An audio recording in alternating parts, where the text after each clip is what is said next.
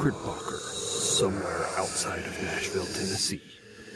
This is the award-winning podcast, ParaReality.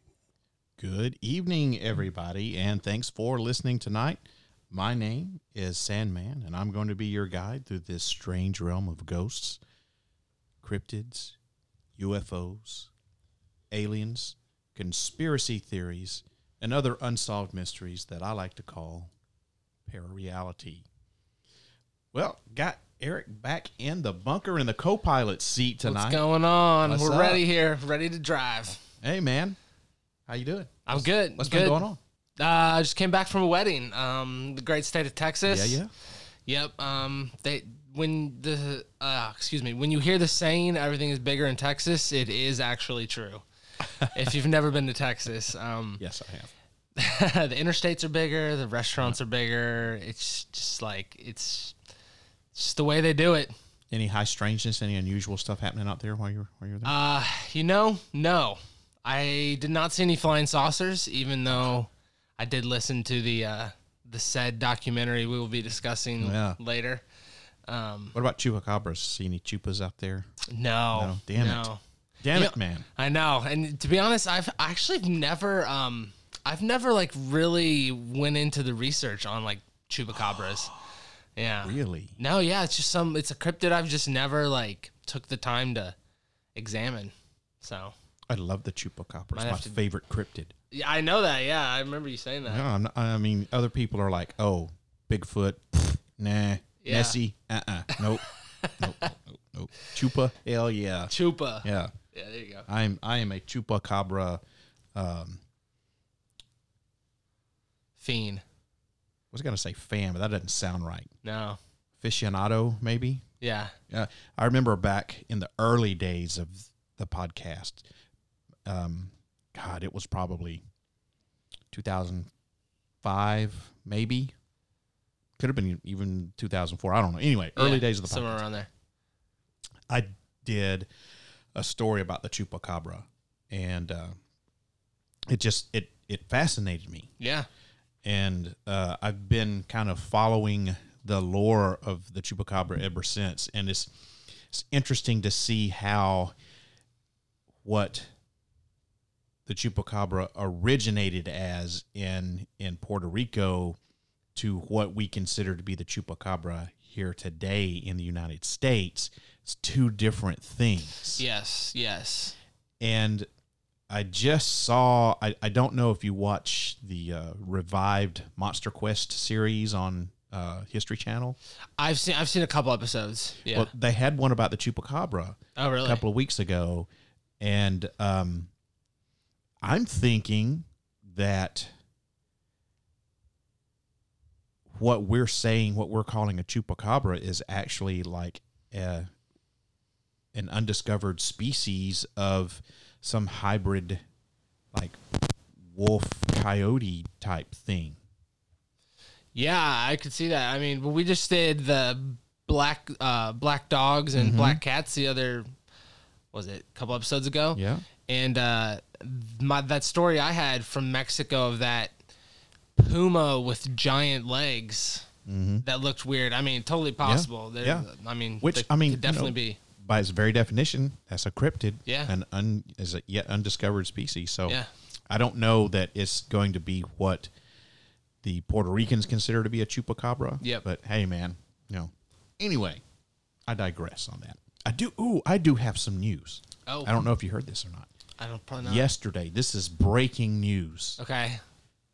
Now, when I say yesterday, we're pre-recording this show because today is October 25th. Yep. The day that we're recording this show. And this show's not scheduled to air until the 6th of November, so we're a little early. Yeah. But as of yesterday, October 24th, in Washington State, they actually destroyed the first nest of confirmed murder hornets here in the United States. Yes, my mom sent me that. They like vacuumed it out or something like that. Yeah, I think that's the only way you can do it with those things. I have no idea. Because they're like the size of like a finger. Like they're huge. Yeah. They're huge. And they're from Japan, correct? something like that. I think it was one of those Asian countries. Yeah, it's one of those crazy. Yeah. So the murder hornets they're actually here. Yeah, actually here. We're 2020 keeps on giving.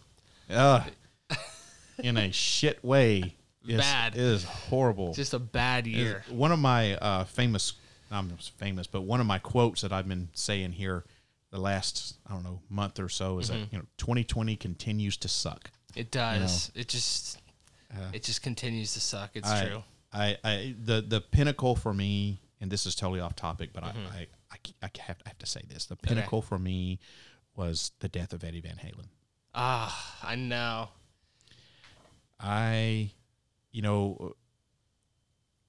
Prince died. That was horrible. Chris Cornell died. Yeah. That was bad. And then Eddie Van Halen just, to all of us fans, this was sudden. But to those who were in the circle, they were expecting this. This wasn't a big secret as far as, well, it was a secret as far as, outside of the Van Halen circle. Yeah. Which I don't blame them, but to all of us fans, man, it was out of the blue. And I'm not the biggest Van Halen fan in the world. I'm not a guitar player. I don't have posters of Eddie Van Halen up in my room or anything like that, but I am a huge Van Halen fan, and that hit me. I was depressed for like 2 weeks. Swear to God. I have been depressed since I found out on October the 6th. It's amazing at how something like that, a person that I never met, never knew. Yeah. He never had any idea that I was on the face of this planet, but it's amazing at how something like that can affect someone. I mean, I didn't like curl up in a ball and like blubber my eyes out for 2 days or anything like that, but I was genuinely like sad for at least a week. And I've been kind of just melancholy. I've been doing nothing but like my Amazon playlist is nothing but Van Halen, for like since October the 6th. Just sad. Man. My YouTube videos, nothing but Van Halen. Yeah. It's I don't know. I can't explain it. I would not think that if you ask Mrs. Sandman, I'm pretty much an emotionless bastard. So that's what she calls me. I mean, it's no secret. Gotcha. So it really surprises me that I was affected like that. So maybe there's hope for me after all. Yeah, I always hope. No, I mean, I think it is weird when you think about it. Like, you will never hear that person live. Like, you'll never hear that person's voice again. Everything they have put out into the world will now be like, for lack of a better term, a recording of his voice. Yeah, I mean, because it's never going to exist again. Or his guitar. He did play lead guitar. Yes, right? That's what he's famous for. Yeah. Okay, yeah. I'll forgive you for not knowing who he is. Yeah, I mean, obviously, if I heard Van Halen, I would know who it is. Yeah. But yeah, it's while he was alive, there was always, even though he's in his 60s, there's always hope that there's one more album. There's one more album, and that'll never happen again. Of course, there are rumors that his son Wolf is gonna move from playing bass to playing the guitar, and they're gonna bring Michael Anthony back, and and then maybe get Sammy or, God forbid, Dave, or maybe try to do both of them again like they did in 2000. I don't know. But anyway, has nothing to do with what we're here to talk about. No. Well, I digress. Yeah, it's all good. So tonight's episode is going to be a little something different than what my loyal listeners are used to. Instead of taking everybody on a paranormal journey, Eric and I will instead talk to you about the recently released video-on-demand documentary called The Phenomenon. Now, this is a movie that's been making the rounds in the ufology community, and it's gotten actually some pretty good reviews. And it seems like we're getting closer and closer to disclosure, almost like on a monthly basis here. And, of course, this documentary is right along with those lines.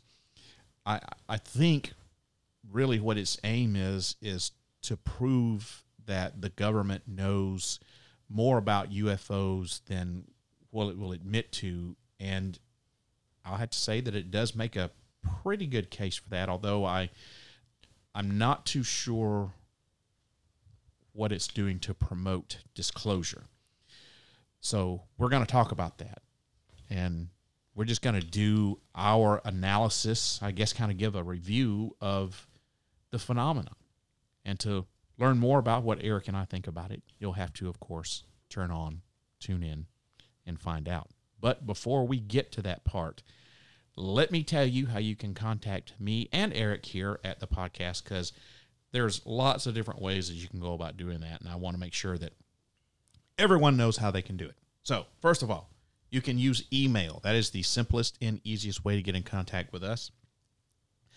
My email address is sandman@ParaReality. That's sandman@ParaReality. And Eric's is worldweliveinpodcast@gmail.com. worldweliveinpodcast@gmail.com for Eric. For me, it's sandman@ParaReality. Secondly, you can find me on Facebook by going to my ParaReality page on Facebook. You can just go to facebook.com/ParaReality, or before it was the ParaReality page, it was actually, I had a page for my persona here on the show, and it was sandman.ParaReality. So you may be able to look it up that way. Eric, you don't have a Facebook page for World We Live In podcast, do you, or don't you? I do, but I don't use it a lot. Okay. Twitter is the other best way to find me. All right. Yeah. Twitter handle is World We Live In Pod. World We Live Pod. Oh, World We Live Pod. Damn it, I always get that wrong. The N was taken. I don't know. I wasn't able to use N, unfortunately. But yeah, World We Live Pod. Just like me, I wanted my Twitter handle to be ParaReality, but it was taken. Like, yeah. Who the F? Like, no one uses that word. I know. No, yeah. So World We Live Pod for Eric, or you can follow me here at ParaReal Radio, and those are both our Twitter handles. So Facebook is facebook.com/ParaReality or sandman.ParaReality. Follow us on Twitter. My Twitter account is @ParaRealRadio, or you can get in touch with Eric with World We Live Pod. Lastly, you can always call the show on the studio line, 615-692-1170, and leave a message on the studio line. I'm in the studio a lot working on the show, so sometimes, I may have the phone where I can answer it, but probably not, but you never know. But if you have a story, or if you have a comment or a question or anything, really, and you want to just call the studio line, that's 615-692-1170. Leave me a message. It's about a 3-minute limit, so I'm always looking for something good to put on the show. So if you got like some sort of story or something you want to tell it to me. If you run out of time, call back, pick up right where you left off. The only thing I'm going to ask is that if you don't want your comment or question or story or whatever it was played back on the air, you better tell me somewhere in the voicemail, because just by leaving me a message, you're giving me permission to play your comment or question back on the show. So if you don't want that to happen, you better let me know somewhere in the message. And please don't worry about me not maintaining anonymity, because I will not give out your name. I may give out a first name, but I will not give out last names. I will not give out email addresses or phone numbers or anything like that on the show. So you can rest assured that your anonymity will be kept intact with me. So those are all the different ways you can contact me and Eric here on the show. We'll go back over those right before we go off the air this evening. So, Eric, guess what? What's up? I've heard from Trey Knipe. Have you really? Yes.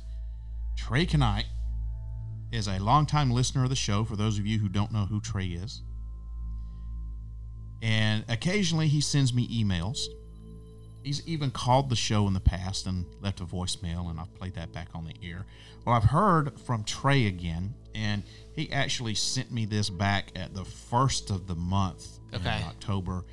And I'm just now getting around to, I get emails all the time. Most of it's spam crap. Yeah. So I have to wade through my email inbox. And I've been so busy that I haven't had a chance to really filter through my emails. Mm-hmm. So I got an email from Trey Knipe, and it's a very long email. And I'm not going to go through this entire email. Yeah. But I do want to mention a little bit. He writes, we have talked about my post-human manifesto, and you read my outline on the show. I continue to try to educate people on the Zionists, not genetic Jews. Some Jews are not Zionists. He goes on, I try to educate people on the Zionist issues and why it's important. And he goes on to give a whole list of what he calls satanic verses of the Talmud's Jewish supremacy, and Jewish supremacy is in quotes. Yes, that's right. And he talks a lot about the Gentile Jews and about the teachings of the Talmud's, the satanic verses of the Talmud. And you know, it's very interesting stuff. He says satanic verses of the Talmud's blasphemies against Jesus Christ and the Virgin Mary and all Christians are some examples of some of the things that he lists in here. And he says that the some of the things that the Talmud is touting are sexual perversions. Yes. That's right. I remember that. Yeah. And about how it promotes sexual relations with children. And he says 90% of people think the Talmud contains morals similar to everyday Christianity. Wake up, sheep. 5 billion or more of your tax goes into defend the Zionist state. And this is, like I said, it's a very long involved email that I'm not going to get into here. But I want to take a minute and say thanks, Trey, for emailing the show. I really appreciate the fact that I have loyal listeners out there and people who want to email. I'm not quite sure what to make of this. Well, first off, that is a very complex issue. Yeah. To which he is addressing a portion of.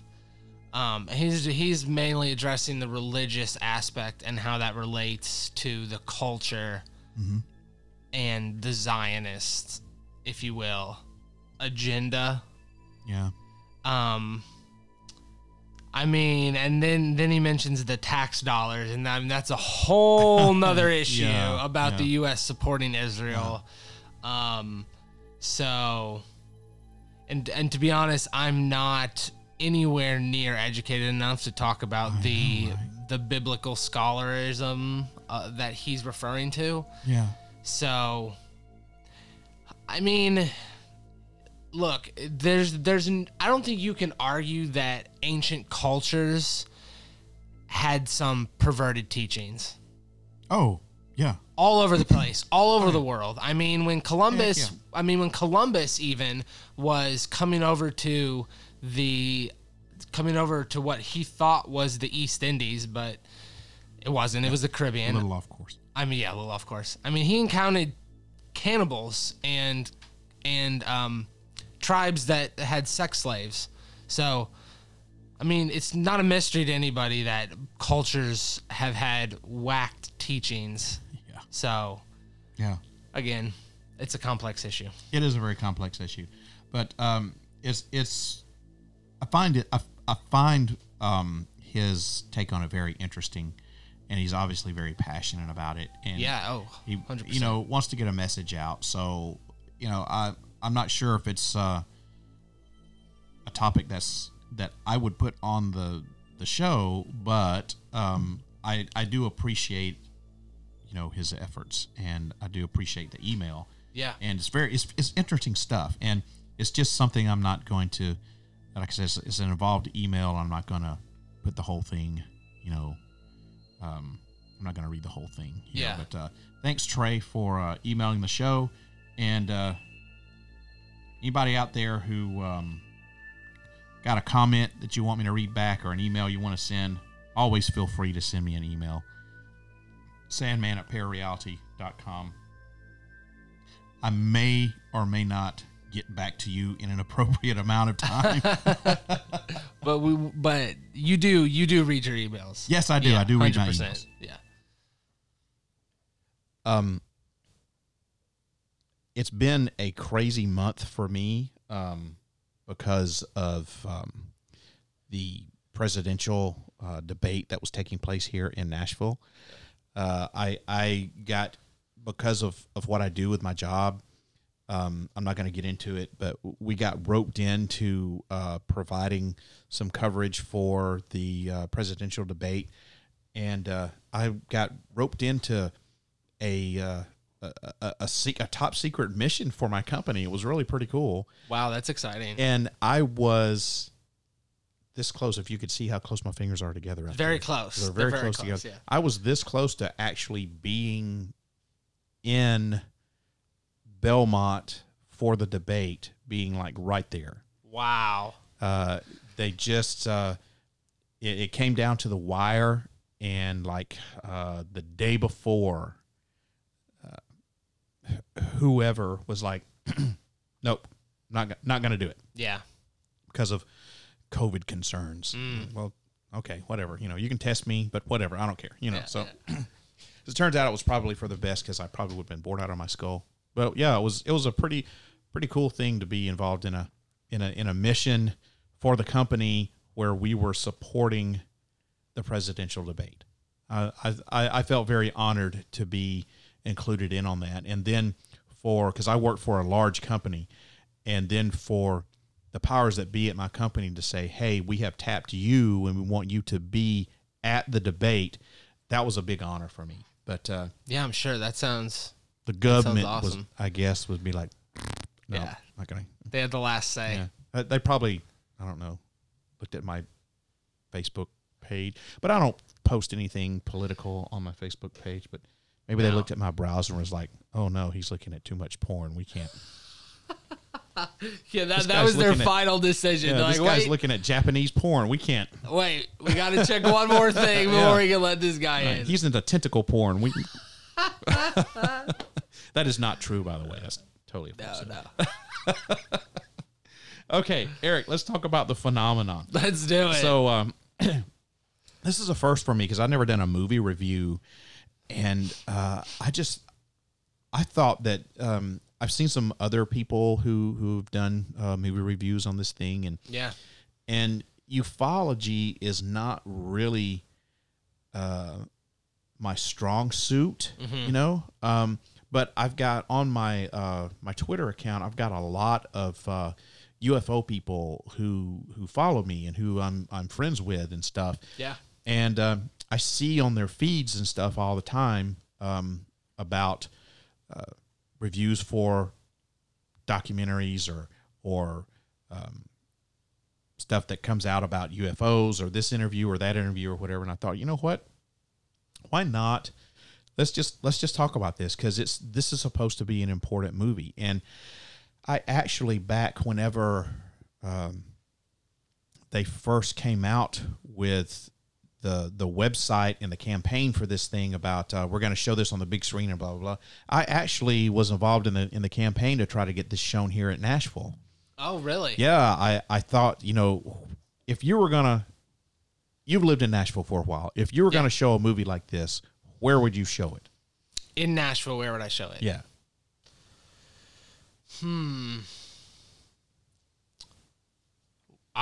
That's a great question. I would probably pick somewhere, maybe like down by the Bicentennial Mall. There's some green space down near Germantown.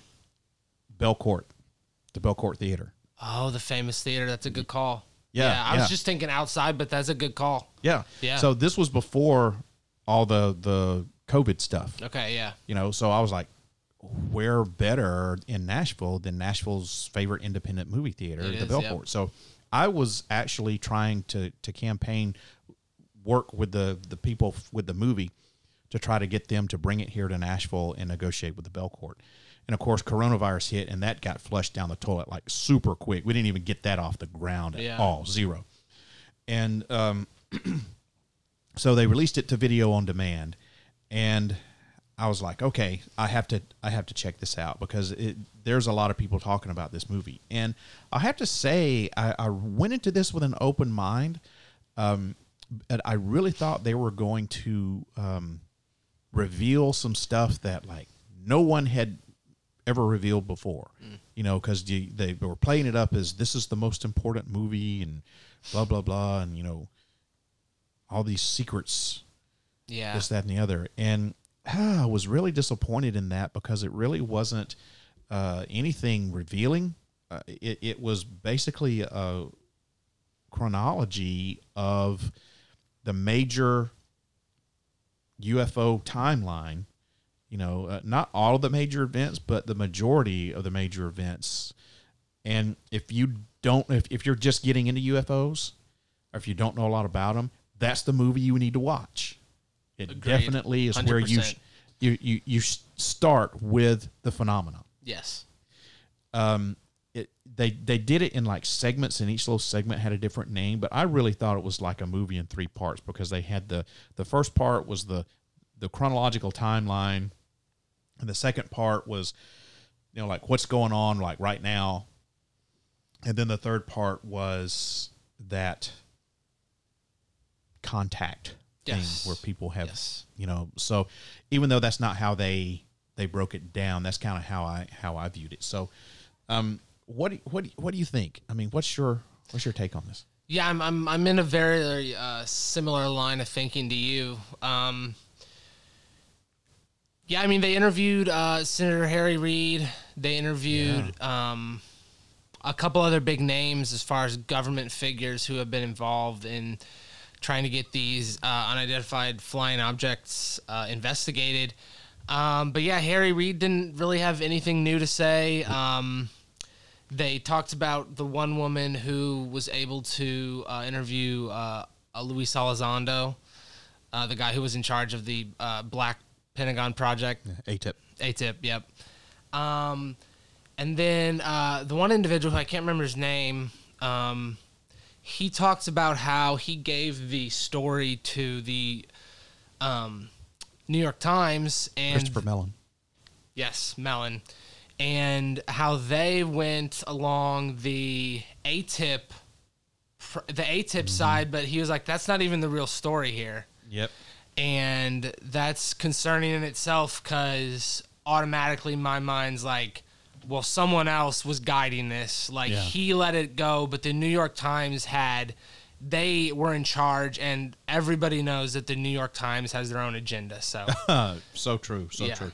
Yeah, that was something that I picked up on as well. Mm-hmm. So Christopher Mellon, he's the former Deputy Assistant Secretary of Defense for Intelligence. That's a huge mouthful of stuff. Now, he's the one that supposedly, according to him, released the 2017 UFO videos. Yes, so these are of the fighter pilots. Right. Yep. Yeah, and now that was news to me. I did not know that he was the one that released those. I don't know if this movie was revealing that or if that was something that was known prior to. I'd heard his name before, but I'm on the same. I didn't know that he gave it to him. He's actually involved. I don't know how involved he is, but he's involved with Tom DeLonge and the Academy to the Stars. Academy to the Stars, yeah. I did not know that. Yeah, I don't know how involved he is with it. But he does have some involvement with that. So, he said that he was disappointed in the New York Times that they missed the point and only focused on the project ATIP, which he says he describes that as a small program. And they should have focused on the fact that this is real, this is happening, and they're here now, I believe was that's what he said. Yep, that's correct. Yeah, so how much more does he know? If he says ATIP is a small program, how much more does he know that he's not saying? Yeah. And why is he not saying it? If he's going to release these videos and he knew what kind of big deal these videos were going to be. Yep. Okay, why not just take that one step further? I mean, he can't. I don't know.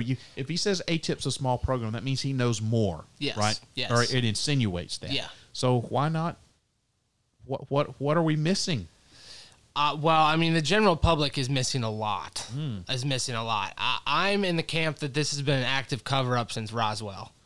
Yeah. When they said it was a quote unquote like a spy weather balloon that they were using to Project Mogul. Yeah, that they were using to spy on Soviet missile sites or something. I'm like, okay, that's just not. And there's the guy in here that I can't remember specifically what he was in charge of at Roswell, but they told him to take pictures with these weather balloons, and they basically forced him, and he's saying this, that they forced him to take pictures with weather balloons and make this the official story. Yeah, that was Major Jesse Marcel. Yeah. So I, once again, back in the past, at the earlier part of the history of this podcast, I did a stint on terrestrial radio here in Nashville at WRFN. Oh, yeah. Radio Free Nashville for about 2.5 years. And one of the shows that I did at WRFN was on Roswell. And at that point in time, I really, when I went into that, I was like, okay, I'm open-minded about this. It could be, it could be something to it. It could be aliens, or it could be, something different. Yeah. And by the time I did all my research and prepared everything for the show, I came out of that pretty convinced that what happened at Roswell was indeed the result of Project Mogul, and that the United States government was using the UFO angle to cover up secret projects. Yep. And that's kind of like the conclusion that I arrived in on the show. And over the years, as I've learned more and more about it, now I'm back on the fence. Are you really? Yeah, I don't know. I'm like, well, maybe it wasn't, because you hear all this stuff and you're like, well, that makes complete and total sense. Yeah. But I'm back on the fence. I don't know, but I was impressed that they came up with this footage of Jesse Marcel as he was obviously a lot older. He was an old man. Yeah. And he was back at the Roswell site. Yep. And he was basically saying exactly what you said, which is kind of what he's kind of maintained for decades, was that he was forced kind of to do this. And he was the fall guy, the patsy. He was the one that made it look like an idiot, But some of the things that he was saying about the material and stuff that they had, and there's the way he described it, and then there's other people there who described it basically the same way. They're either conspiring together to perpetrate a lie, to concoct a story, or it's real. There's no, it's cut and dry. It's one of the two. It's one or the other. Yeah. And if they are making up a story, okay, so it's either to, I don't know, get fame and glory, or it's something like that, or it's because the government is telling them this is the story you need to maintain, because whatever it was that was out there was such a big top secret project that we don't ever want it to come to the light of day. Yes. I'm with you on that.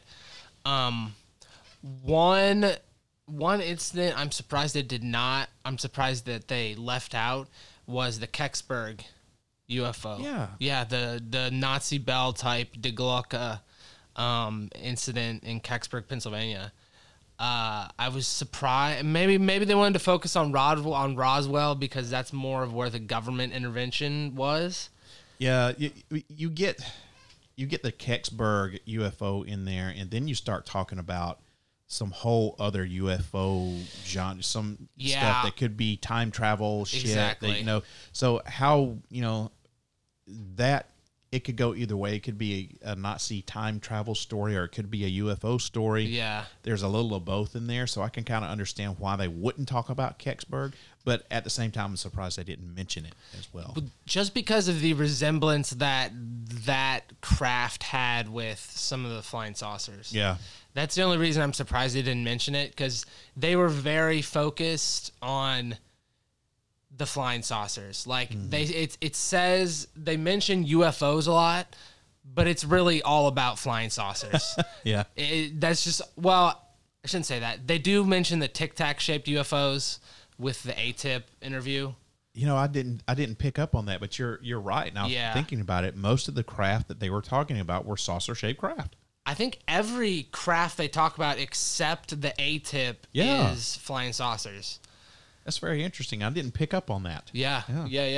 Kind of interesting. Yeah. So they made they talked about the Kenneth Arnold case, which is the one that coined the term flying saucer. Yeah, that was a kickoff. And they talked about I can't remember the name of the couple, but it was in the 1950s where they were outside and they took the 2 photographs of the flying saucer above their farm. The husband and wife in Oregon. Yeah. I can't remember their names. Yeah, I can't either. It was at the very beginning. Yeah. That you're right. Yep, and then there was another man who photographed, and he had the original Polaroid in his shirt pocket, and he gave it to James, the director. Yeah. James Fox. Yes, James Fox. James Fox. Yeah. When I originally read, I thought it said Jamie Foxx, and I was like, wait a second, and then it said James Fox. But and James, and they like zoom in on the thing and like rotate the picture to where you can actually see. And I mean, it's pretty convincing, that snapshot. It's very, very strange. I mean, you know, back then there was no really, you're not going to. I mean, how do you photo edit a Polaroid? Yeah, exactly. Yeah. You know, one of the stories that they talked about was the Socorro, New Mexico UFO story with Officer Zamora. And that one wasn't necessarily a flying saucer thing, but it was a story about what I think they should have had at the end where they were talking about contact. I think they should have saved that for the end, but this was included in the chronology. It was, So it was in the late 50s? No, it was April 24th, 1964. 64, okay. Yeah. So he was on patrol in Socorro, New Mexico, and he saw this thing land, this UFO. So he goes to check it out. And a couple of things that they talked about that I never knew, and I don't think that this is like any big reveal type deal, but it's, once again, it's something that I didn't know, was he had said that there was 6-inch footprints in the sand or out in the desert, but what I didn't know was the extent of the investigation that took place after he reported this. Yep. Because there were pictures of a ton of like police and government officials and everything out there investigating this site. Yep. And there were all kind of pictures of the landing site. There were like burnt indentations in the ground. Yeah. Yep, like you said, footprints. They had, I mean, they even have the sketches of the military guys. Exactly. Sketching out everything. Yeah.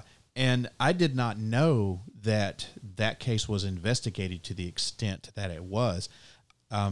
I kind of thought that he was just kind of like a guy that saw something. Yeah, and it was just kind of blown off, you know. But it is one of the more famous cases as far as when you look back historically, because there's all of this evidence.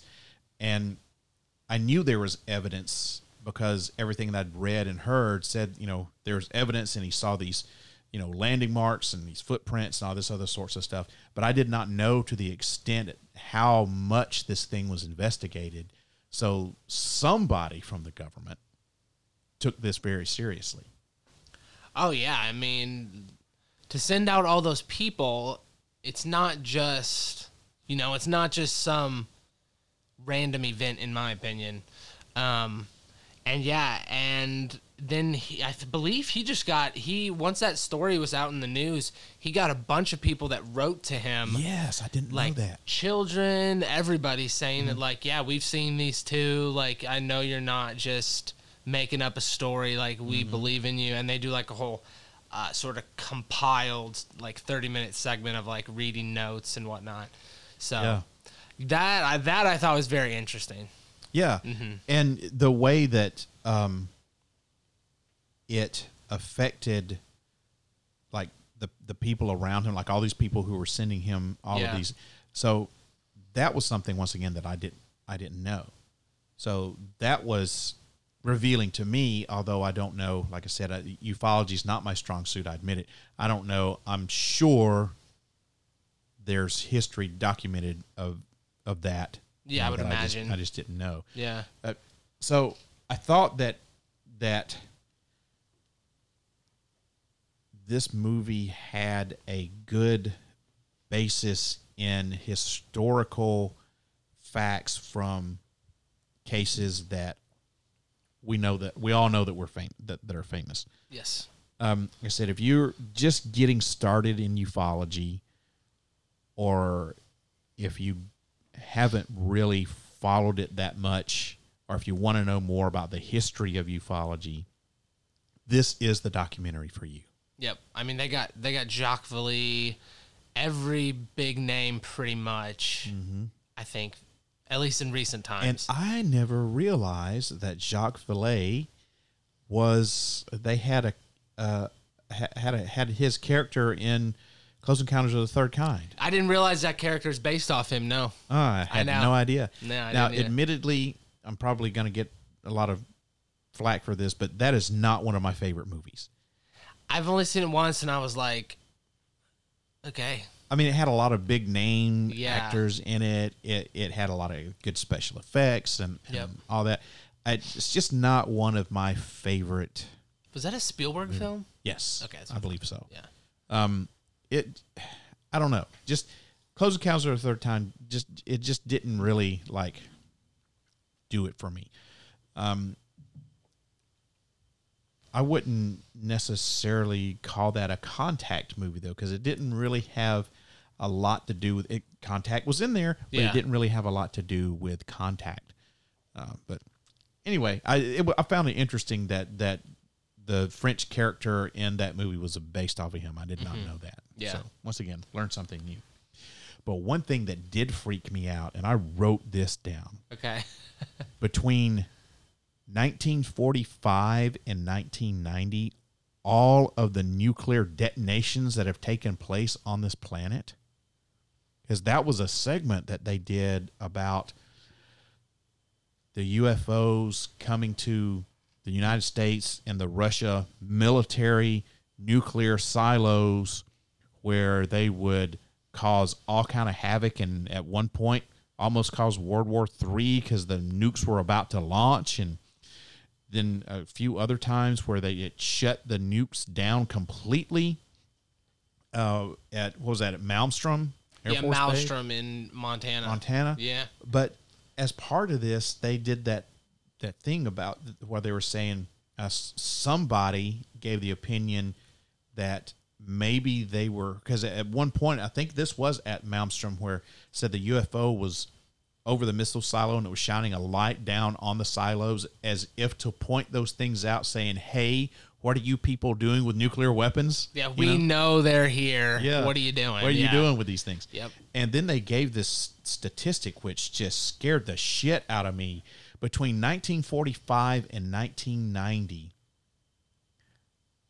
1,110 nuclear detonations have taken place just in the United States. That's crazy scary. It's weird. It's very weird. And I mean, yeah, and you said that's just in the United States? Just in the United States. Yep. And then coming in number 2 is Russia. They're not even close. 976. And then after that, you have, I believe in France, it's 198. and then 44 in Great Britain, and 37 in China. That's a lot of nukes that has been exploded on this planet. Yeah, it's weird. Since 1945. I know, and I know the Russians, there's an area of Kazakhstan that the USSR, there's a name for this area, but they've detonated so many nukes that like it has infected the populations there, the radioactivity has. Doesn't surprise me. And no, not at all. And yeah, like people are born with like, I'm serious, like multiple limbs and like massive, massive deformities. And just because the USSR detonated all their bombs. Now I know I believe now they detonate them underground or something. Yeah, but who cares? No, I mean, no, I'm not making excuses for them. I'm just saying, like, it happens still, but I don't think they do it above ground anymore.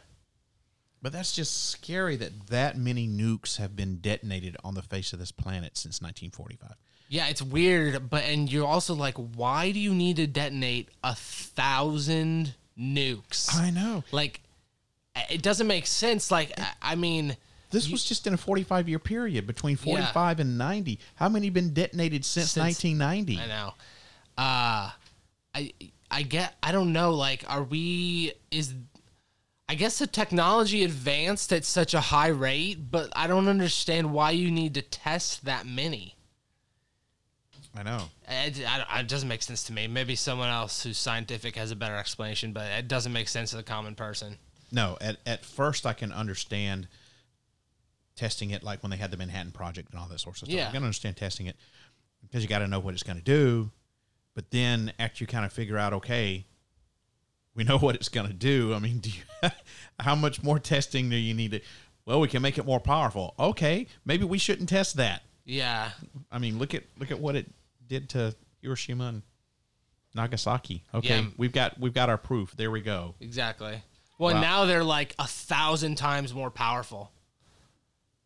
Yeah. It's like one bomb today is like 1,000 Hiroshimas.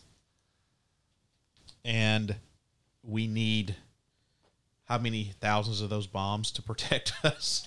Yeah. I mean, and it's mutually assured destruction now.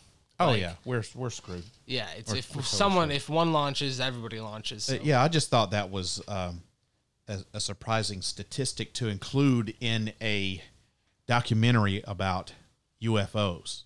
But do you think these flying saucers or these Tic Tacs, what is their purpose in intervening with the nuclear facilities? Like, is it just hey, we know you got these, like, we can shut them down, so... You know, that is so open to interpretation. Yeah. It could be that, or it could be that that's how they first started with their weaponry, and they're like, oh, look, these people they're starting where we started. Look at how primitive they are. Right. I've even thought of that maybe where they come from, maybe they don't have nuclear weapons. Maybe their weapons are different. Are not nuclear. Yeah. And they're saying, hey, look at what is this? What is this thing? You know? Or maybe they didn't develop nuclear weapons because they were like, oh, this is a pretty shitty idea. You know? Yeah. You know? I don't know. There's so many interpretations of it. I just found that was a weird statistic to put in a documentary about UFOs. But once again, you can't have a complete UFO documentary without talking about the UFOs visiting on military installations. Yes. And most of these military installations had nuclear weapons. Yes. So, yeah, I don't know why they're there. Well, what's weird to me is gotta find out how to say this. It's weird to me that you have the government investigating these UFOs, which are also messing with the military, which is also a part of the government. It's like a big circle. It's like this giant circle that it's like one entity is investigating another entity, but that entity is intertwined into the first entity. Yeah. And it's like, and then you get to the question of like, so what actually are these UFOs or Tic Tacs? Like, are they reverse engineered government projects?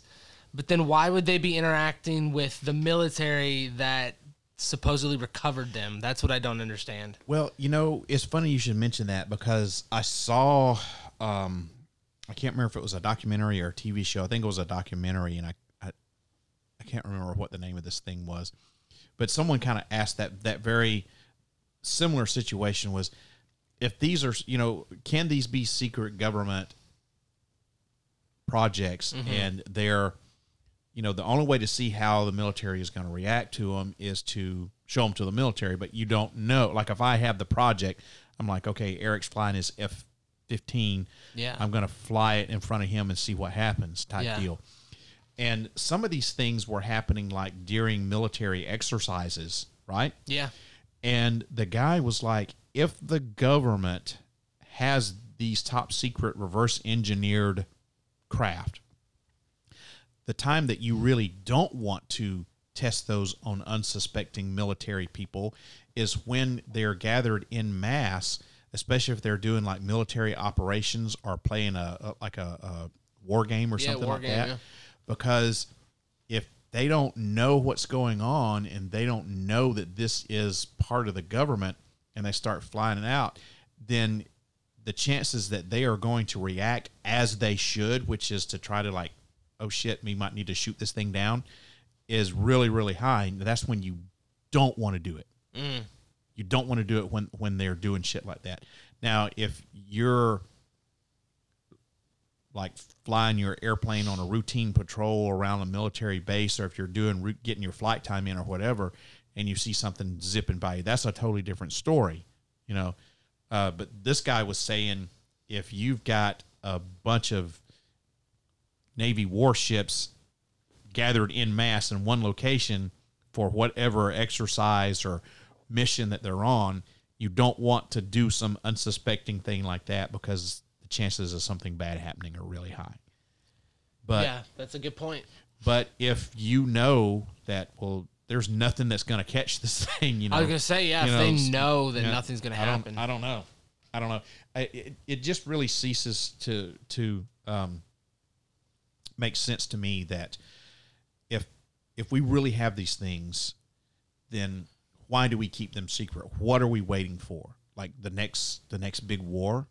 I mean, why are we keeping them secret? Because the U.S. wants to make sure that everybody knows that we're the number one top dog. And what better way was saying, look at what we've got. Yeah. Here comes our UFO. I know. That was my machine gun sound. It's just, but I mean, how do you know they're ours? Exactly. Yeah. That could be anybody's. Be the reptilians. David Icke. Yeah. Yeah. It's center, middle Earth. Yeah, exactly. So we're running out of time. So I want to talk about the very last thing that this documentary touched on, which was contact. Mm. And one of the things that it focused on was the 1994 Zimbabwe case at the Ariel School. And I agree with him. This says that this is probably the most significant case of contact in the history of ufology. Mass contact for sure. Yeah. And what was it, like 64 school children? Yeah. Saw this UFO land just right outside the playground. Mm-hmm. And a being exited the craft and interacted with these kids. Yeah. And they all described it in the exact same way. The big black eyes. Yep. And the color of the skin, the bald head, and all this crap. Yep. And the kids, as well as even the kids that they interviewed back in 1994, they brought back and interviewed them as adults, which was great. But they all said the same thing. it was like some sort of psychic communication that this thing was given out to them about what we're doing is harming the environment, and technology is not necessarily a good thing. You know, technology bad, fire good, technology bad. Yeah, exactly. Yeah, I did. I was mentioning this before the show, but yeah, I did a whole episode on this, me and Kyle, and it's very weird because they all had the same stories, and you're right, the being impressioned onto them that you're right, we're destroying the environment, technology's bad.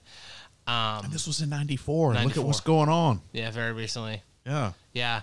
And all the teachers were indoors, I guess. And so no adults were present, which I think is an interesting perspective. It's almost as if this being was just waiting or had already known that these kids would be out at they this knew the time. schedule. Exactly. So, yeah, I'm actually surprised they mentioned this because it's very, very weird contact story. It is a weird contact story, but like it said, I think it's one of the most significant, if not the most significant contact in modern ufology. Yep. You know, and we're talking about 1994, where all these kids in Zimbabwe are saying this thing that's talking to us, this being is saying how we're effing up the environment. And look at our environment now. I know. Amazing. Hey, we're effing up the environment. Imagine that. Yeah. And back in 1994, these kids knew it because, you know, Blurb the alien told them. Yeah. Well, there was. Blurb, I didn't mean to offend you. There was that other story. It wasn't a contact, but the story from Australia where the kids all saw a thing hovering over, and the teacher even saw it. Mm-hmm. And then the government, there were government authorities that came to him and basically said, if you say anything, like, we're just going to tell the school department that you were drunk and you're going to lose your job and lose all credibility. Yep. So that's right. Not the same thing from a contact perspective, but from they saw physical craft perspective. And or if that was in the U.S., the government would just say, if you say anything, we're going to kill you. You're going to disappear. Yeah. And Men in Black. Yeah. Yep. Happens all the time. Exactly. Yep. We need to do a show on the Men in Black. Really do. Yeah. I mean, Nick Redford has a ton of work on Men in Black. I love Nick Redford. What's that? I love Nick Redford. He's amazing. I was actually watching in my hotel room this weekend while I was at a wedding. I was watching Ancient Aliens. Yeah, it was on. Yeah, and he was there. They were doing an episode. I've interviewed him. Yeah, I remember you saying that. We're like best friends. Oh, really? Yeah. No. Speaking of Texas, I think he lives in Dallas. Yeah, he lives somewhere around Dallas. Yeah, no, we're not best friends at all. That's a shame. But I like to. I'm friends with Nick. Yeah. We hang. Yeah. So overall, we're getting short on. Well, not really short on time. I mean, I can make it last as long as I want because it's my show, right? But so in conclusion, though, overall, what's your opinion? And then I'll give mine. But what's your opinion of this movie, The Phenomenon? My opinion of the movie in general is that it's a very well done, encompassing look at the title, The Phenomenon. Yeah. But specifically of saucers, of flying saucers. So depending on how deep you've delved into the UFO phenomena, you know that like the saucers are only a small portion of what makes up the UFO phenomenon. And there's descriptions of many different spacecraft depending on which encounter you read about. But that's what they chose to focus on, and I agree with you 100% when you say if you're just getting into the UFO, your ufology, this is a great starting point for you. Yeah. So yeah, I think it was pretty well done. I wish that they would have gone more into the Black Project stuff and more about what Senator Harry Reid has worked on, and more about getting into the into the depths of what Luis Elizondo and Mellon were talking about, but maybe they aren't allowed to talk about what they were doing. Maybe not. So, as far as the UFO topic in general, I'm on the fence about if it's a military project. Yeah. I'm on the fence. Like all UFOs? Specifically flying saucers. Okay. Because you get the stories about just the crafts, but then you get the stories about these little beings or regular beings coming out of the crafts, and you're like, okay, well, that's not obviously human, because what the people are seeing are not human. So then you're like, so where are these beings coming from, and where are they interdimensional? Are they from another planet? Did we encounter something because we detonated 2 nuclear devices and can somehow harness the atom now? Did we set off some sort of relationship with something that we weren't meant to find? Or is it time travel? Or Could it be us coming back from the future? Yeah, that is a possibility. Yes. Are the beings in the craft somehow us from the future, warning us about what we're getting into? Right. Yeah, I really don't know. I'm leaning towards the latter, that it's some sort of breakaway civilization, or that the time travel is possible. So how many stars would you give it out of 5? I would give it. I'd give it like 3.5. Really? Yeah. Wow. You're not that generous? No, I'm not. Okay. I would give it 3 out Okay. of 5. And the only reason I give it 3 out of 5 is because it was really well done. It's probably one of the better UFO documentaries. You mean as far as like production value? Yes. I agree with that. Production value. Yep. The way that they told the story was great. I can't even say it. Chronologically was great. The way that they tried to break everything down into sections was great. My whole beef with the movie, though, is that they touted it to be like the most important UFO documentary ever, and you must see this movie. You're going to find out so much information if you see this movie. Like, they had something that no one else had, and it was going to be revealed somewhere in this movie, and they just didn't. Yeah. That is the only problem that I have with this movie.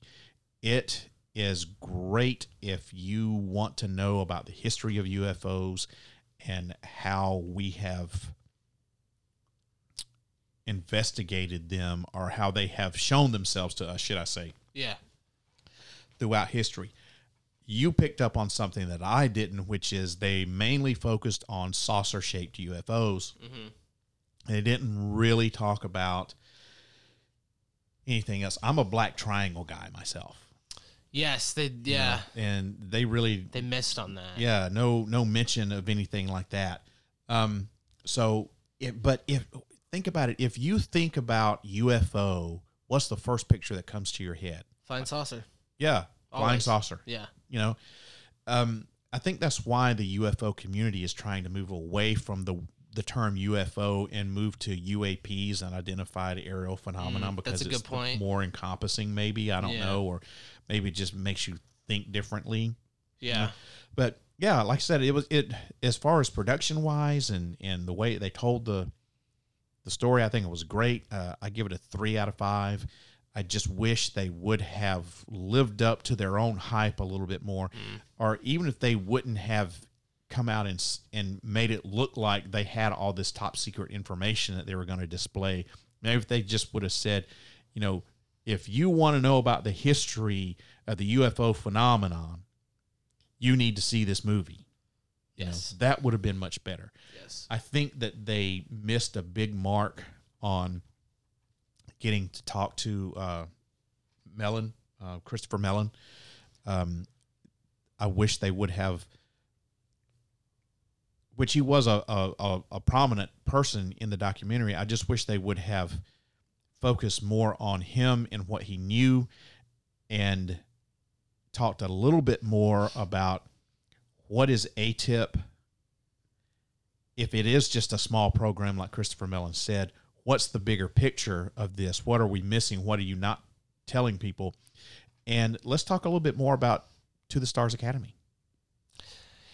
Yeah, I don't know. I'm on the fence about To the Stars because I've heard about To the Stars and I've been to their website, but have they produced anything of note recently? They've got that TV show. Yeah. That Lou Elizondo is part of, which is really, it's kind of, a To the Stars Academy show. Yeah. But I'm just worried that this is all a government.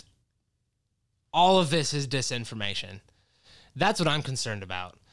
Because the fact that they interviewed Christopher Mellon and nothing, and the fact that he gave that story to the New York Times, honestly, just about ruins it all for me. Because they even if they are a very liberal, left-leaning publication. no, Yeah, surprise. ruined. But that's the thing for me. Like, they always have an agenda with everything they write, and that's why I'm concerned that this has all become disinformation. Mm-hmm. And I really hope it's not, but that's what I'm concerned about. Well, that's a really good point as well. Yeah, you have to be suspect about why he chose the New York Times. I mean, I know. Famous newspaper, right? It's known all over the world. Yes, but, huge outreach, but I don't know. Yeah. There had to be. I just feel like if I sat down for an hour, I could think of a better outlet to do that. But again, maybe he was getting pressure from people to put it out that way. I mean, you never know. Never know. Yeah. No, you don't. But yeah, I think that production value was great. Story-wise, the way they gave the history of the flying saucers was great. Mm-hmm. 3 out of 5, solid 3 out of 5 on my. I just think they really missed the mark with the way that they were touting what this movie is. Yep. And then they had freaking Christopher Mellon right there in the movie as a prominent person in the movie, and they could have asked him, I mean, if it was me and he says, oh, well, they focused on ATIP, and that was just a small program. Well, what's the bigger program, Christopher? If that's the small one. Well, you wonder if James asked him that and they edited it out, or maybe he wouldn't answer. Who knows? I mean, because you know that like those interviews had to be reviewed by some sort of government entity. God. He didn't go into that blind. No. I'm sure he probably said, this is what you're going to ask me. This is what I'm going to answer. Yeah, he probably gave James the questions. This is it, buddy. But you never know. But then again, okay, then you've got people like us who are, we're conspiracy theorists here, and we're saying that. So if we're saying that, other people are saying it too. But that's just the thing about producing these movies. You and I can make a movie and have the greatest intent behind it. And it be something like The Phenomena, and have Christopher Mellon sitting in front of us. And then there's going to be another couple of yahoos just like you and I doing a podcast, and they're going to be saying the same thing. They had him and they didn't ask him these questions, and he probably gave them what he wanted them to ask and everything. But we don't know. It's speculation. It is. It's totally 100% speculation. Yeah. But if you haven't seen The Phenomena, need to watch it. You do need to watch it. It's like $4 on Amazon. Yeah. It's not going to set you back anything. It's cheaper than a bag of popcorn at the movie theater. Yes, it is. Excuse me. So I think if you are into UFOs, if you're into ufology, you should really watch this movie, because it will give you some good insights on the history of flying saucers, and it'll give you a good starting point on where you can pick up on some of your research. So, yeah, that's all I got to say about it. It's worth the $4. It is worth it. It's worth the $4. Just wish that it would have been worth, like $8. You know what I'm saying? I do. I feel like I got my money's worth, but I really wish that I would have paid $4 and say, man, I would have paid $8 for that. Yes, that's a great point. If I would have gone to the movies to see it, I'm not sure that I would have been satisfied. Exactly. And because that's I would have paid more part. money for it. Yeah. So that's our take on the phenomenon. Yes. I hope that everybody that's listening to this podcast enjoyed this episode of ParaReality. Let me know what your ideas and your thoughts about it are. Send me and Eric emails. You can get in touch with me, Sandman, here at the show by emailing sandman@parareality.com, or get in touch with Eric at worldweliveinpodcast@gmail.com. Yes, sir. Yes, I remember it this time. So that's worldweliveinpodcast@gmail.com for Eric, and sandman@parareality.com to get in touch with me. Or you can get in touch with us through our social media accounts. You can find me on Facebook. Just go to facebook.com/parareality, or look us up on Twitter. My Twitter account is @ParaRealRadio, and Eric's is World We Live Pod. There you go. On Twitter. So that's @World We Live Pod on Twitter for Eric, or @ParaRealRadio for me. Once again, my social media account on Facebook is facebook.com. Why does that sound really weird when I say that? Facebook.com? Yeah, it just sounds weird to me. Yeah. So you can get in touch with me on Facebook by going to www.facebook.com/ParaReality. I don't know why that just sounds so weird. Or you can always call the studio line. That's 615-692-1170. Number to call once again is 615-692-1170, and leave me a message, question, or comment. Just don't forget that I may play that back on the air. If you don't want me to do that, you need to say so somewhere in your message. And you can always check out the website at www.parareality.com. Man, I have a whole bunch of great stuff on the website. I've got a new, of course, you can listen to the podcast here on ParaReality.com. You can go to the archives section and listen to a bunch of archives that I've got back when I first started doing the show on Live 365. I've got some when I was doing it on terrestrial radio, WRFN, and I've got 100% of my Spreaker episodes up there. If you want to listen to any of the back episodes of ParaReality, just go to the archives page. It doesn't cost you a thing. It's free. I'm not charging people to go back and listen to my old shows. So you can listen to your heart's content at ParaReality.com on the archives. I also have a news section that is updated almost daily with the latest and greatest paranormal news from all around the world. So if you're a paranormal news junkie, I've got all kinds of paranormal news there on the news section. And if you'll click on the extras tab, you can shop in the ParaReality radio merchandise store. I've got all kind of new stuff in the store, t-shirts and hats and backpacks and probably some mugs and all that kind of stuff. It's just show your support of the show. Christmas is coming up. Yeah, yeah. Hey, Christmas is coming up. Holidays. Great Christmas presents. If you're a fan of the show and you want some show swag, tell your significant other or your parents or your friends. Let them know. Or tell everybody, I want some ParaReality swag. Yep. Got the new, I say new, it's the one that I started, that I got back in January. Got the new logo on all of my stuff, and hopefully before Christmas gets here, I'm going to have a bunch of other stuff up there with some alternate logos and crap. Nice. I've got ideas, man. Yeah. I've got ideas. The wheels are turning. That's oh man, it's smoking in here. Get out the fire extinguisher. And so yeah, you can if you click on the extras tab, you can shop in the ParaReality merch store. You can watch some videos. You know, I always say this, I've got that stupid, tried my hand at internet TV. It was just Me, I was the director, the producer, the writer, the star. I was it. One stinking camera angle. It was. It's horrible. It is horrible. I've thought about that, but I'm just like, I would need someone else to help me with that. Yes, you do. Don't do it. No, take it from me. Don't do it because it'll suck. It will suck. So I have that up there for your viewing pleasure. If you want to see some of the terrible show videos that I did, they're horrible. But I sacrifice for you guys. Yes. For listening to the show. There would be no show without the sacrifice. That's right.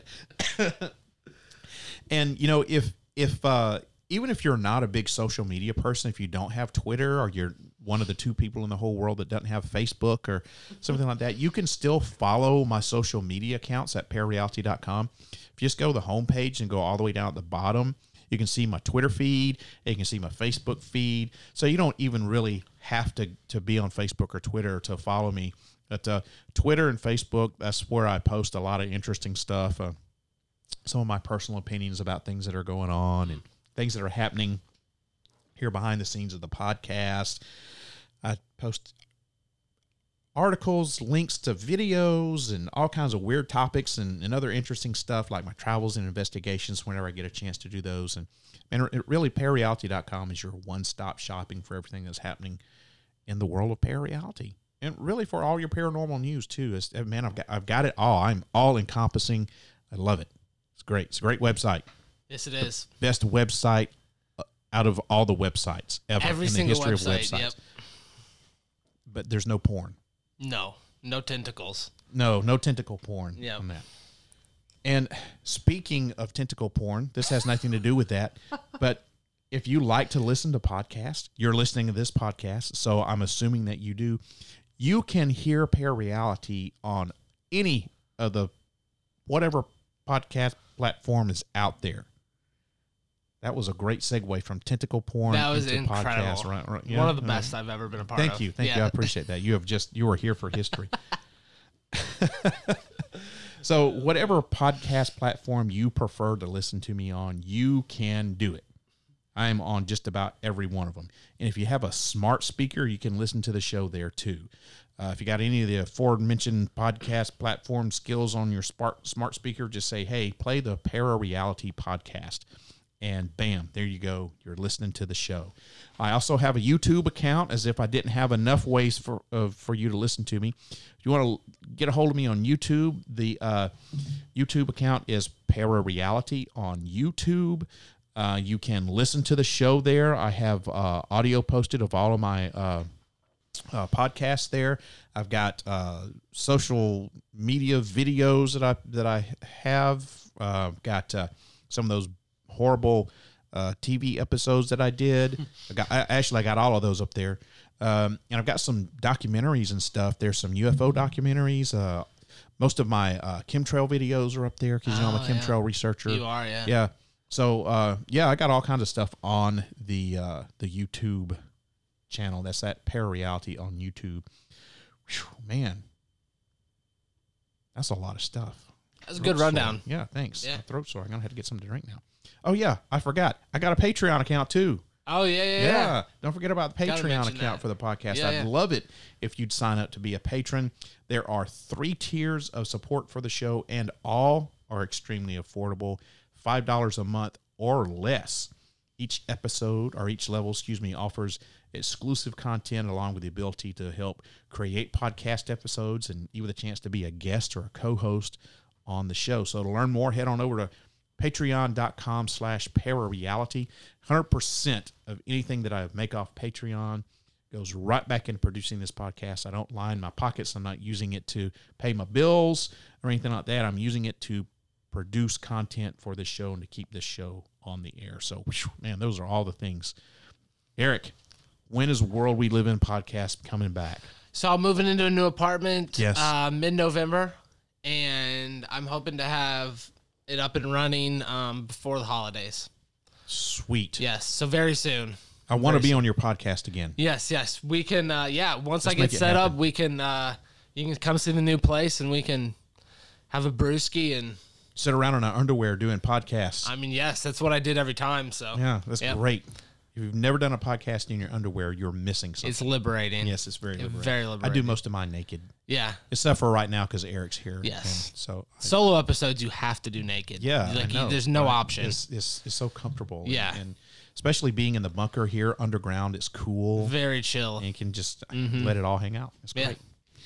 Yeah. So let us know. Keep me informed about when you're Yes. going to do when Where We Live podcast comes back on, and Definitely. Yeah, it'll be on my Twitter. All episodes that I publish will post there automatically. So go give me a follow there, and when it comes back out, you'll see it pop up on your feed. Sweet. Yep. Way to go. All right. So that about covers all the things that we got going on. That was good. That was a lot of stuff. Yeah. Yes. So next episode of ParaReality is going to be on Friday, November 20th at 8:00 p.m. Central Time. Make sure you tune in, and find out. Because I have no idea what the topic's going to be. I hadn't even thought about It's a ways off. in I mean, the that's future. like almost a month away. Yeah. Yeah. At the time we're recording this, yes. Yes. Wow, yeah. Okay, so I have time. Yeah. Yeah, okay. Eric, anything you want to say before we go off the air? Definitely check out the documentary, The Phenomenon. And just keep your mind open. Like I said, you just got to take, especially with this topic, you just got to take it piece by piece. It's so convoluted, and there's so many stories out there that you just gotta. It's a process. I've only been like listening to stories for like 4 years, which is an absolute dot in the timeline. Baby. So You baby. I'm such a baby. So let me ask you this: what Yeah. what does your girlfriend think about you doing podcasts and stuff? She's into it? She doesn't know much about UFOs, but she does like paranormal stuff. Oh, maybe she could be your co-host. Yeah, she probably will be a couple times. Yeah. Nice. I know I asked my buddy who I went to college with who just lives down the road from me right now, but he said he would definitely be down to co-host with me. So No more Kyle. Is Kyle? Kyle's moving. Kyle's Kyle's moving, fired? Have and you our fired other him? roommate Elliot is out in Denver. So Where's Kyle going? Kyle's going to Charlotte, North Carolina. Oh, Yeah, so we're all moving in different directions. wow. Yep. Okay. It's gonna be strange not having Kyle on. It will be weird, but my buddy who I've roped into doing this, we've actually done an episode, so I guess I could say his name Lucas, and we got a really good repertoire, similar actually to me and Kyle. Great. He's a very extroverted person, so I'm really excited to get it back up started. So, for we got time. What the Yeah, hell? let's go ahead. We're it's supposed to be an hour. We're way over that. So, for people who are listening to this podcast, Yeah. that may not have heard your podcast. Mm-hmm. Okay, so you still, even though you haven't done a new one in a while, Yeah. because of life, Yes. because of reasons, right? Yeah. You still got all your old shows up and going, right? Yes. Totally. Okay. All right. So do me a favor. Yeah. In case there's people listening to this that don't know about World We Live in podcast, tell them what is World We Live in podcast and how can they hear it? What is World We Live in podcast? So, World We Live in podcast is. Okay, time's up. Thanks for listening, everybody. No, I'm kidding. Stop button, just mute me. I started this back in 2017, maybe into 2016, somewhere around there. And we talk about everything. We talked about Wolfman sightings. We've talked about, like I said, the Zimbabwe UFO. We've talked about Bigfoot and UFOs. We've talked about. We've talked about Aleister Crowley. We've talked about, what's that one? What's the one story about the woman that went to Nepal and she manifested a tulpa? I remember you telling me about that. Man, I cannot remember her name off the top of my head. Listened to that, but I can't remember. Yeah, I can't remember the woman's name off the top of my head. I'll remember it, but she manifested a tulpa in Nepal, and it ended up following her around and even like started interacting with other people.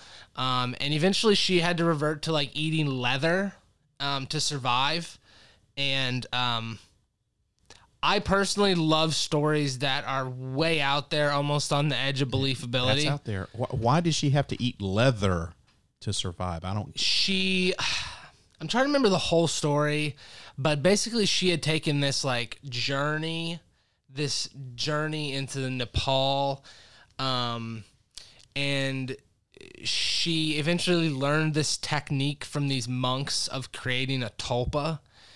And if you're not familiar with what a tulpa is, basically it's a thought form, and the idea is that you can actually manifest a thought form to interact in our physical world. Slender Man. Yeah, exactly. And so, yeah, this was basically a manifestation of her consciousness, and it started interacting with people, and she got to the point where she basically was stranded to a certain extent, and she had to revert to like boiling leather and eating leather to survive. Yeah. And there was a joke on sandwich. Yeah, exactly. There was a joke on there about assless chaps, that she was wearing some sort of assless chaps, which was That's where she got her leather from. Yeah. That's great. That's classic. Yeah, which is not true at all, but I had to make the joke. My favorite story that we've ever done was the story about this British SAS unit that was sent down to Antarctica to investigate,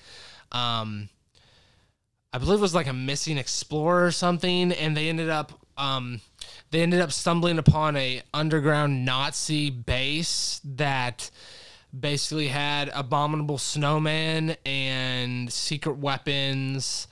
And this was supposedly told by the lone survivor of this. And the one guy that lived. The one guy that lived. There was a abominable snowman with a swastika on his shoulder. Part of the SS. Yeah. Yeah. Great. So, good stuff there. But you can find me on iTunes, Spotify, Google Play, and I believe Stitcher as well. Sweet. Yep. World We Live in podcast. Correct. Great. Episodes to return shortly. Yes, very shortly. All new episodes, all new format with a new co-host. With a new co-host, yep. That's great. Oh, yeah, and then I told you this, but a random artist on Spotify stole my logo. Yes, what has happened with that? Are you going to sue him, and how can I get some of the money? Well, I would give you some of the money anyway.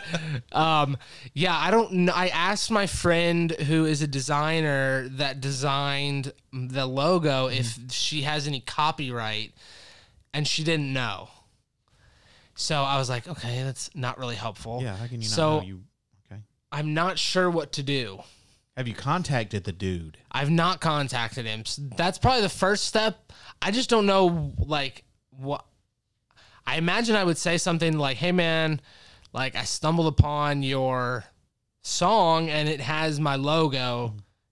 Can you take it? Can you change the logo? Yeah. And if he says no, I imagine I'd be like, well, why'd you copy my logo? Right, yeah. Like, first of all, how'd you find my logo? That's the thing. Like, I mean, the world we live in is not a very popular podcast. It's really something we do for fun. So I don't know how that even happened. And I text Kyle, my buddy and old co-host, and he was like, yeah, that's really weird. Like, how did this dude even come across? I know. So Isn't that like the name of his song? Yeah, it's the name of the song, and it has like 1,000 listens on Spotify. So part of me is like, I don't really care, but I do care because like it's mine. Yeah, you should totally get in touch with this dude. Yeah, I'll have to find a way to send him a message. Yeah, that's crazy.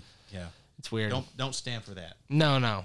Yeah, that's like it's just all kinds of wrong. It's just lazy on his part. Like that's all kinds of wrong. Why would you want to copy somebody else's thing? Like that doesn't make any sense. and then this guy will never know. You know? Yeah, exactly. Like he'll never find out. Like There's no possible chance.